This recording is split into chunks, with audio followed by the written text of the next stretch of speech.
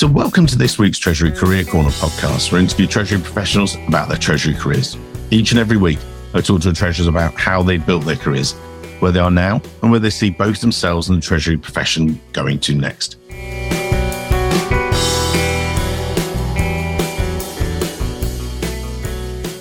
In this week's show, delighted to be joined by Steve Krippner, the Vice President and Treasurer at Baker Hughes. Baker Hughes is an energy technology company providing solutions for energy and industrial customers worldwide. A century of experience, conducting business over 120 countries, innovative technology services, moving energy forward, and everything else you can read on their website. I'm going to get Steve to actually explain exactly what his role as Treasurer, VP Treasurer, is like at Baker Hughes later on in the show.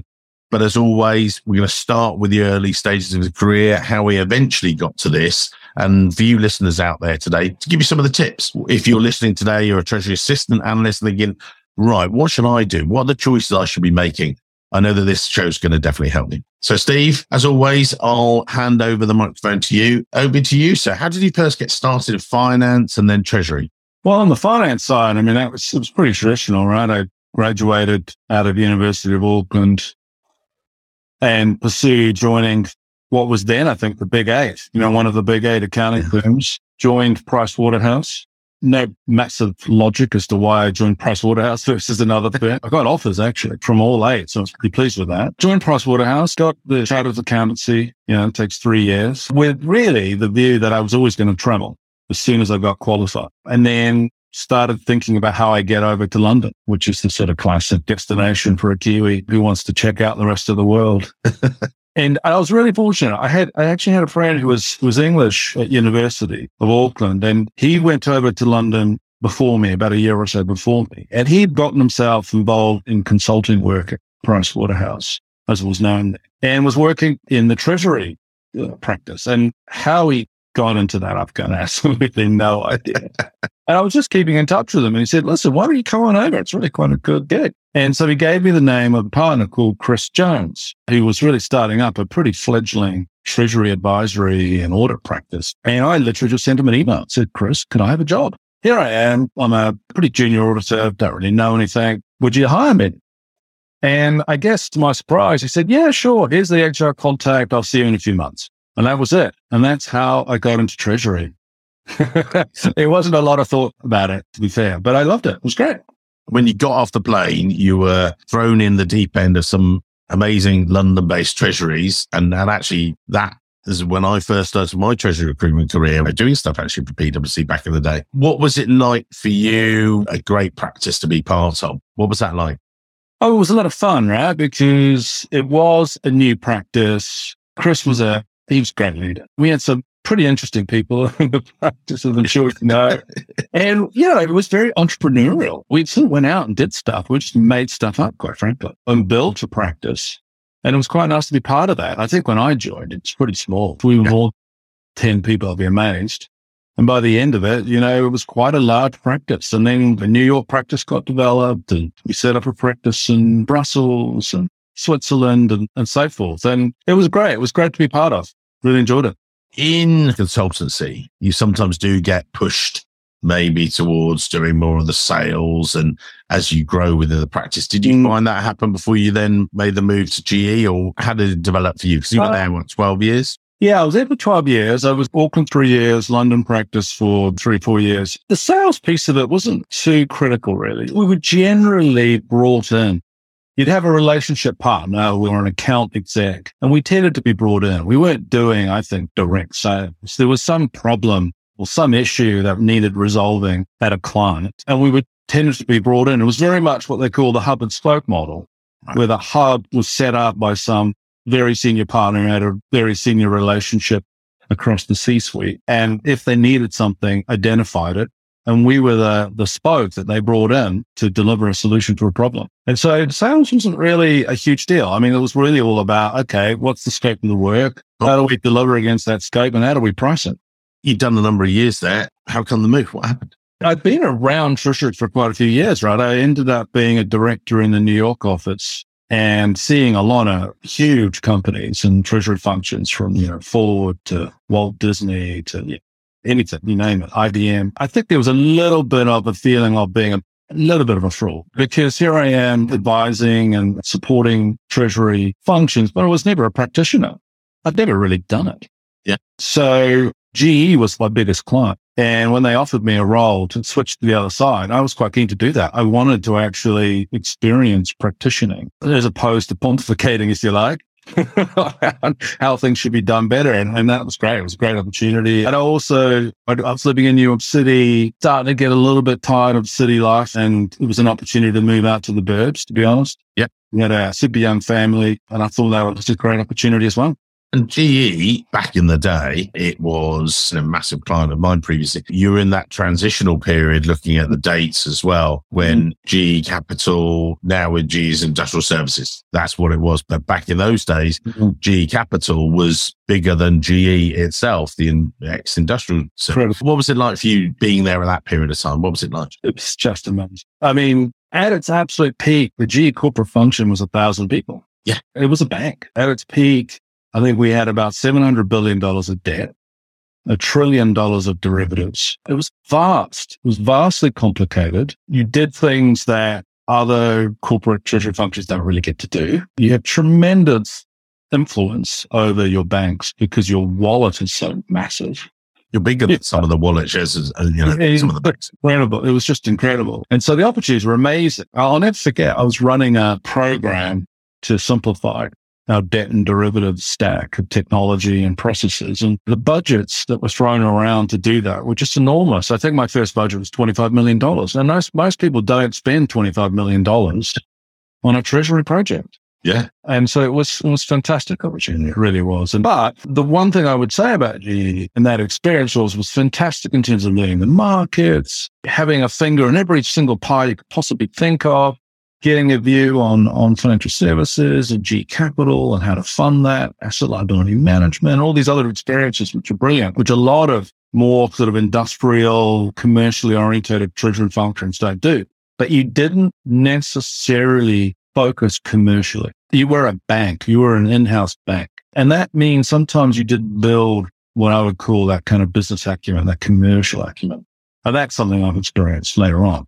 Yeah. But it was a tremendous opportunity. My interview was with the CFO of the company. You're walking into these plush executive suites. It's quite overwhelming. The corporate head office was truly impressive. Yeah. And you're dealing with somebody who's on the Wall Street Journal all the time, on CNBC all the time. And it's incredible. You've got senators who come out and visit your treasurer.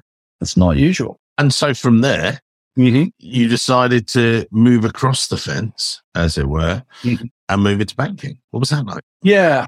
Well, that was... Well, you were semi-in banking already, really. Yeah, I was. And I'd run some really big programs at GE, really complicated programs, multi-year. And I just thought, well, that's pretty good experience. And it's probably pretty relevant to banking as well. I'd been in the US for about 9 years, 3 children. And we were starting to think, well, how are we going to live in the US for good?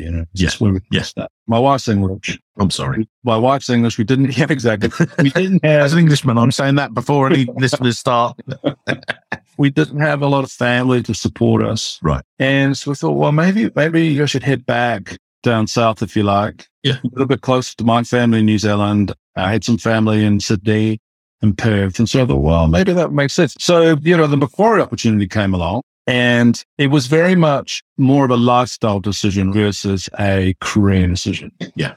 In all honesty, I thought, well, let's have the children experience what it's like being in Tibetes, I guess. Yeah. Beach lifestyle and all that. We did everything like that. We did to Sydney, went to the eastern suburbs, had a place right by the beach, went out to the beach every day. Kind of worked out within about 6 months. My wife didn't really like the beach. It all started folding in itself a little bit. But, that was really it. And so we joined Macquarie Bank, which was considered at the time the Goldman Sachs, if you like, in Australia. It was. The Millionaire Factory, as was also known. That was a really unusual experience because I'd been working in, I guess, an American culture and a British culture. And it's real different. And you kind of think that operating in Australia is no different than operating anywhere else. Well, that's just wrong. It really is different.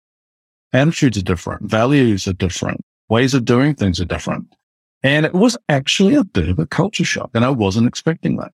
So then the move. Yeah. Did that, bit of a culture shock, and then Credit Suisse. Well, yeah. I mean, really, we decided quite quickly, unfortunately, that we didn't want to be there. Right. And so that was a bit of a disaster because I've just moved my entire family Halfway around the world. Australia, around the world. And so we're like, well, we need a path back to the UK because that's the only other obvious destination for us. Yeah. Given my wife being in her family. And so I started scrambling a little bit and going, okay, what can we do? Reached out to a network and was really fortunate through that to find a role with Credit Suisse. And the deal was basically go to Singapore, do a couple of years, and we'll move you back to the London office. Yeah. And so I was like, great. I've always wanted to travel around Asia. I think this is still good. It's still doing big change, finance change. It's in banking. It's not necessarily treasury related at all, but yeah, let's do it. And so we did. Steve, can jump in there. I know Credit Suisse, you do as well. Can you, for the listeners, describe the size of it? And as you say, it was a global bank and you had global centers everywhere, didn't you? Yeah. So Singapore was obviously the sort of main APAC sort of regional hub.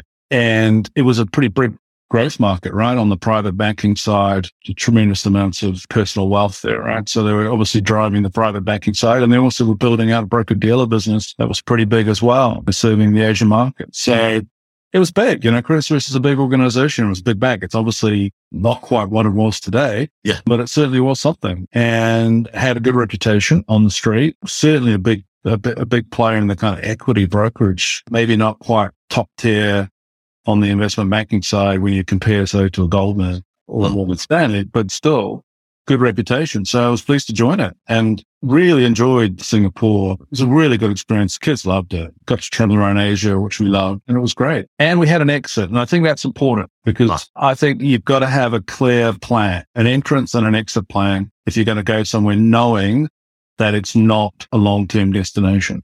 And how did you then transition it through to the UK or how did that work? Again, this is for the listeners that it's great advice from Steve there. Have your entrance, but also know when you're exiting stage left. Talk us through that. Well, one was obviously I needed to make sure I was building relationships with the MDs in London. That was really important so that ultimately they felt comfortable in finding a role for me in London. So that was a big focus. I obviously had to deliver the scope at APAC. I was effectively looking after all the kind of regulatory reporting change for the bank in APAC. But I needed to deliver that, but at the same time, build relationships in London so that I could get a role there. And really within a year, I was working out what my next role was and building a transition plan so that within that second year, I had a clear path. That was very important. So you got yourself back to London. Were you then re-tempted by corporate treasury, or when you had this, right, we'll get back to London, then I'll keep looking, or was it came along? How did it occur? I think, to be brutally honest, I just felt like my career was stalling a little bit. I'd achieved what I needed to achieve from a family perspective, a personal perspective. We were finally in a country we were happy to be in. That's quite important. Everyone's settled, right? Everyone's settled, families well. And that was my sort of number one goal. And that was kind of the first couple of years, if you like, in London. And then, yeah, absolutely. I thought, well, I've been in investment banking, broker-dealer space for a few years. It's interesting. There's some good things about it. But ultimately, when you're in a bank, that whole front to back office relationship is not something that I like. I want to be more commercially oriented. I wanted to be more at the front. And in a bank, it's very front to back. If you're in the back office in a finance role, you're in the back office. And what I noticed and observed was when I spoke to MDs about the business, they didn't really talk about the business. They talked about, well, here's the regulation I have to meet. Here's the reporting requirement I have to meet. They didn't talk about the business. The strategy of the business. And I didn't like not having that commercial alignment, if you like. I really wanted to go back and do something in a non-financial services space where I could get closer to the business strategy and something that was more commercially orientated. And through my network at GE, the oil and gas division of GE had moved its headquarters to London.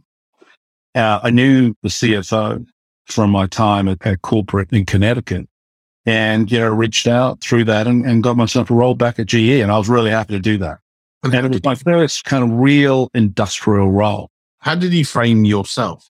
I mean, because you have gone from consultancy, then, it was great having that connection, but you were GE Capital, as you say, high finance, everything else, then Credit Suisse with a bit of Macquarie, but, you were banking, regulatory, and suddenly then you become the global treasurer of the GE Oil and Gas. There are people that in fact, I spoke to someone just yesterday who was wanting to make that shift and probably hadn't planned it. And now they're accidentally wanting to do it.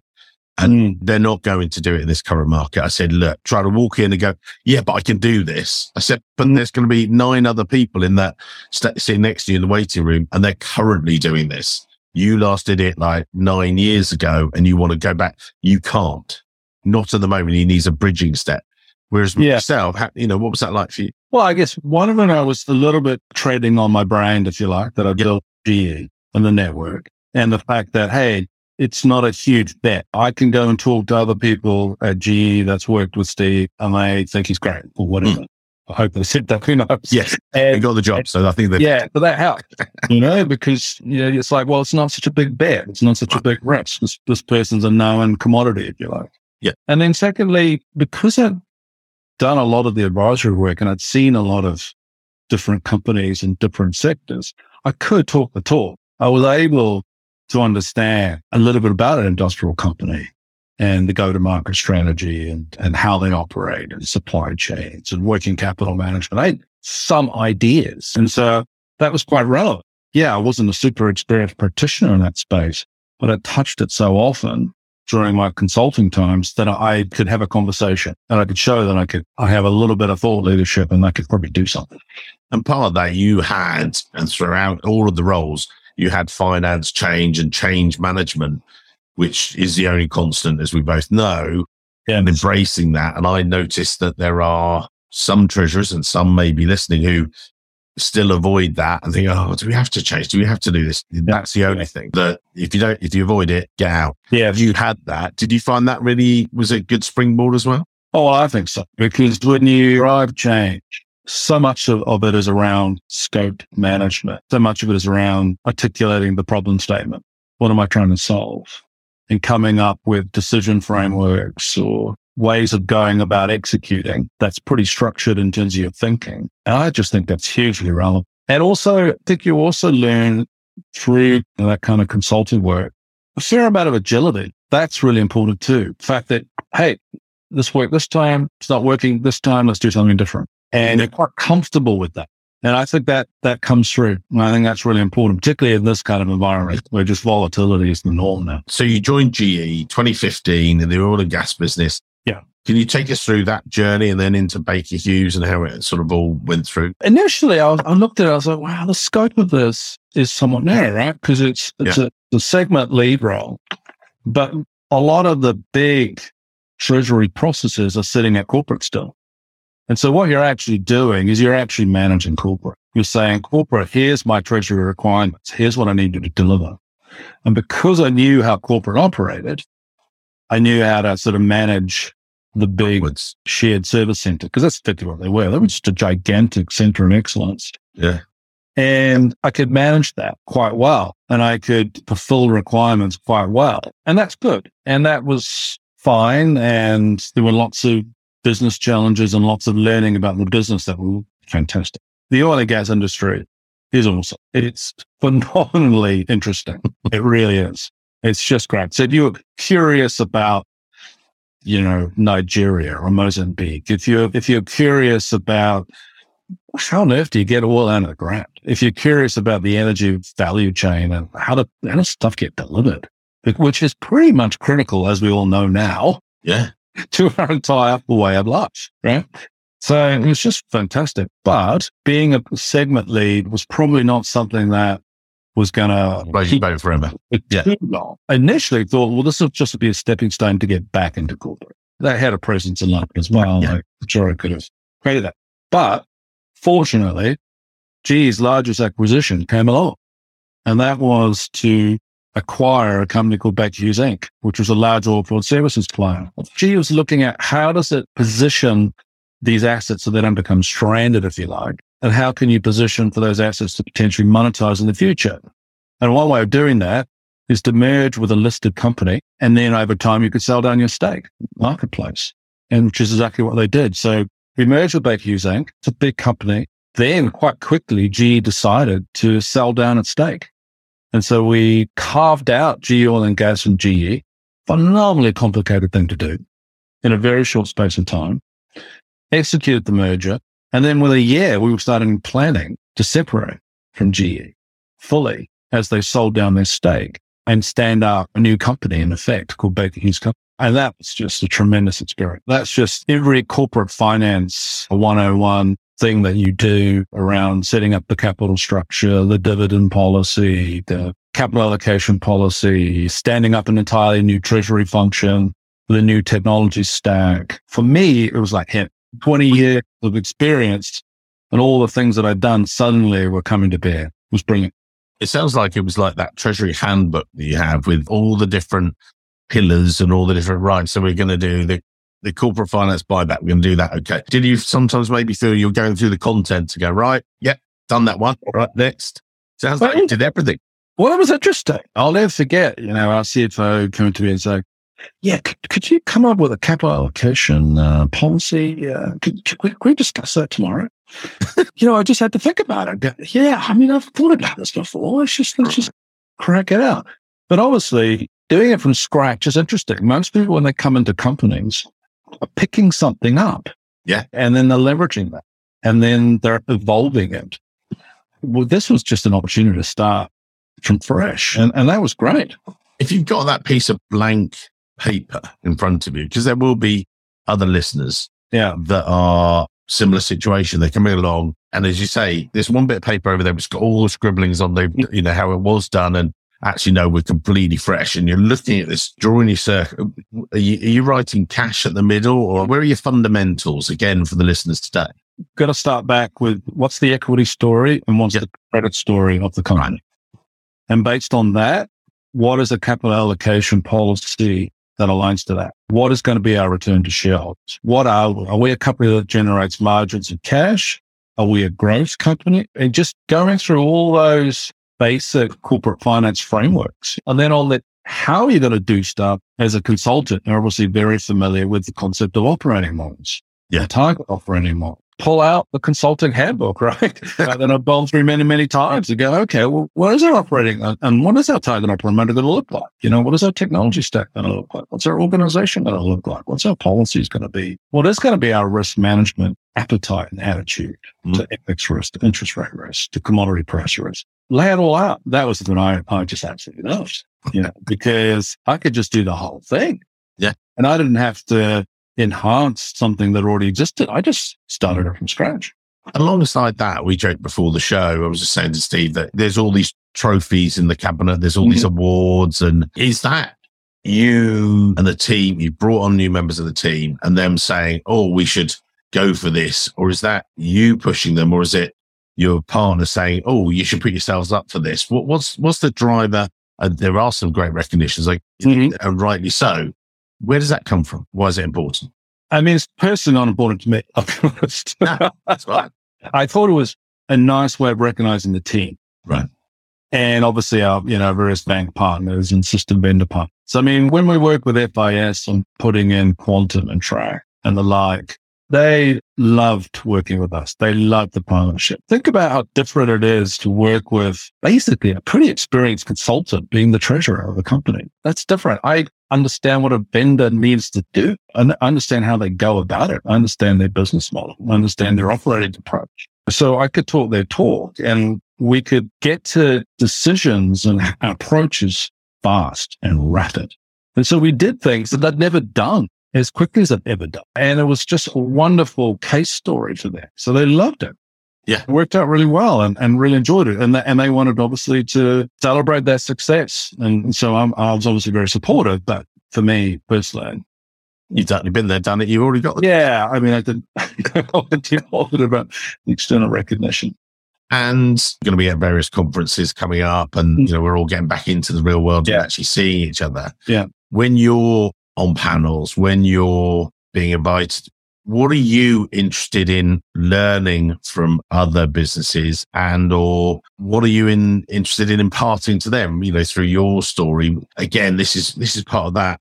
You're going to be on a panel. I get invited on some of them and happy to talk about HR issues, which I think is one of the key things. But for you, what are you seeing as the bumps in the road coming along, or what are the things you think, right, we should be talking about this, guys? I'm very focused on the team and leadership, and what is leadership, and how do you establish a high performance team? So I'm always interested in talking about that kind of stuff. Yeah. I'll be honest, I'm much less interested in talking about technical stuff. I do enjoy economics. So, I did a degree in economics. So I'm always interested in macroeconomic discussions around how you operate in different jurisdictions and things like that. If I really get back to what kind of gets me interested, I always love it when someone talks about leadership and experiences and behaviors and how people operate and how people thoughtfully build a team and maintain a team in terms of its performance. I find that stuff really interesting. So if anyone talks about those subjects, I'm always keen to hear. You're there. It's funny. I was invited by Eurofinance. We're both going to be at the conference in a week or so. But I went to they did a session with a load of senior leaders at Penny Hill Park. And they had all these tables, and they were all going to go around. And one, as you say, was the technology table, and one was the straight through processing table. There were all these. And I looked at this massive, big round table. I said, do you know what? You lot are afraid. And they were like, what? I said, no. If you put on there the sort of talent table and the leadership. And I said, I would happily run that table. But I said, the thing is, everyone else would get frustrated because everyone would be at my table. Because none of the things that you guys are talking about on any of those tables would actually happen without you guys in this room. And guys and girls, I'm the generic term.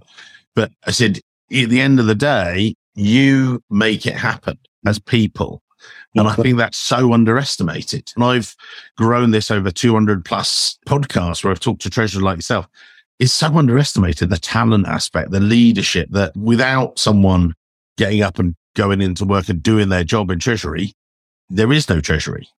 Yeah, absolutely. It's everything. My bugbear basically is when people set up a process and they operate it and they don't change it until there's a crisis, until something comes along and forces them to change, because they're not intellectually curious. They're not self-aware. They're not constantly challenging. Why do I do what I do? And how is that aligned to some business objective? And it's very easy in treasury sometimes. I would say this is the biggest challenge in treasury. It's kind of easy to get into that ivory tower and get pretty comfortable. That's my bugbear. And I really constantly look for people in a team that want to challenge stuff and go, well, why do I do that? Why am I doing it the way I'm doing it? How do I do that better? And if I stopped doing what I do, would anyone notice? How often should people be reviewing that iteration? How often should people be questioning? Is it daily? Is it weekly? Or because otherwise they've got a day job to do. How do you encourage that yourself? You've got to distinguish between your leaders and your operators a little bit, right? Clearly, you've got to have some operators. Yeah. And you've got to have that balance in your team. You've got to have people that are execution orientated, good operators, people that are very happy to work within the box that's been defined. But you've got to have people that will define the box, the leaders as well. And then nirvana is if you get somebody who's comfortable with both. There's a person that can define something, define a problem, define a process, but also is a really good operator and effective at execution. I mean, that's just gold dust. Yeah. And so I look for those kind of talents and the balance across the team. And as soon as that balance is out of whack, you've got to change it. And that means you've got to keep revisiting your team, and the team can't be static. You've got to export and you've got to import.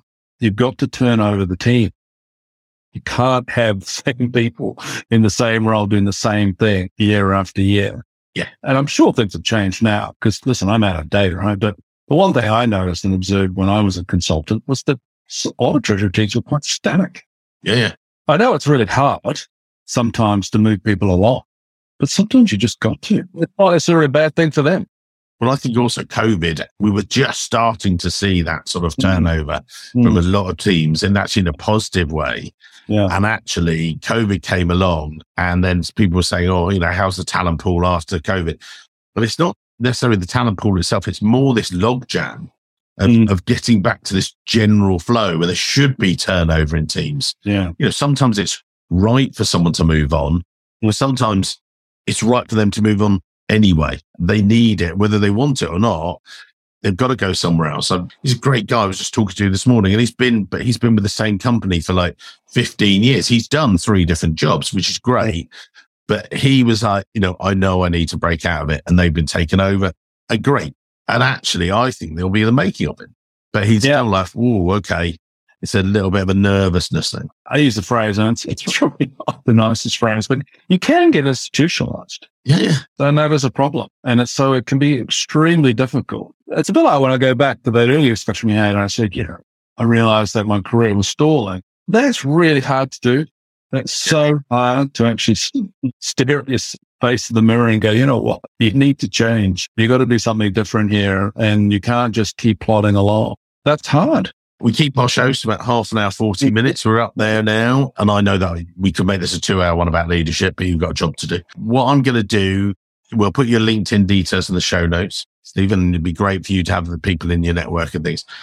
Takeaways from today. You've given some buried within the show there, but as we wrap up today's show, what advice would you give maybe to the different levels of treasurer, junior guys who just senior? What are their tips and takeaways from a treasurer such as yourself? First thing I would say is don't be afraid to ask questions, and don't be afraid to take some time out from pretty senior people and say, hey, can I have a coffee with you? Can I have a chat with you? So I know it's really hard. It's so easy to say. People say yes. Try to find that time, have a chat. Be very open and ask what you think might be dumb questions. You'd be amazed where that goes, right? So just, hey, CFO, can I have a chat with you? Can you tell me a little bit about really what you do and what your priorities are and what you really focus on? And how do you think we're doing? Speak to the treasurer. Do you think we're operating that well? How do you think others think about the treasury function? How do other stakeholders view us? Go ask other stakeholders. Are we doing a good job? Am I doing a good job? What could we do differently? And just being open, intellectual curiosity, having the confidence to go and have conversations with people, taking time out of people's schedule. I just think it's huge. I just think you'll learn a hell of a lot. And I know it's really uncomfortable, as it is, doing that cold call. If you can do it, it's great. The other thing is be opportunistic. If you have a conversation with somebody, you get some commercial person calling you up, asking for something. Hey, is this an opportunity to ask a couple of questions? So try to be opportunistic so that you keep learning. So if you can keep learning, if you keep connecting dots, drive insights, be confident enough to share your opinion and view on things. I just think it just opens up a lot of doors, because ultimately you're not going to get a role if nobody knows who you are. They've got to know who you are. Amazing advice. And I love that. I mean, I was scribbling notes here. Opportunistic question time and buy them a coffee. Say, I'll buy the first coffee, Mr. CFO. And if anyone did that today, and if you're listening today and you get to the office and, as you say, one of the business calls in, just ask them a question as well. Or say, actually, can I understand your part of the business a bit better? If you only did that, listeners, today, then your mission's done, and our mission's here done on the Treasury Career Corner as well. So, Mr. Griffith, amazing to chat. Thank you. Great value to all the listeners today. I know they're going to love it. You're going to surge in your LinkedIn, and look forward to seeing you soon in real life as well. Absolutely. Look forward to it. I'll see you in Vienna. Great stuff, sir. See you soon. Hello, it's Mike here again. I hope you enjoyed this week's show. If you did, then maybe you want to follow the show or subscribe, depending on where you listen, whether that's iTunes, Spotify, or another great place to listen to the show from.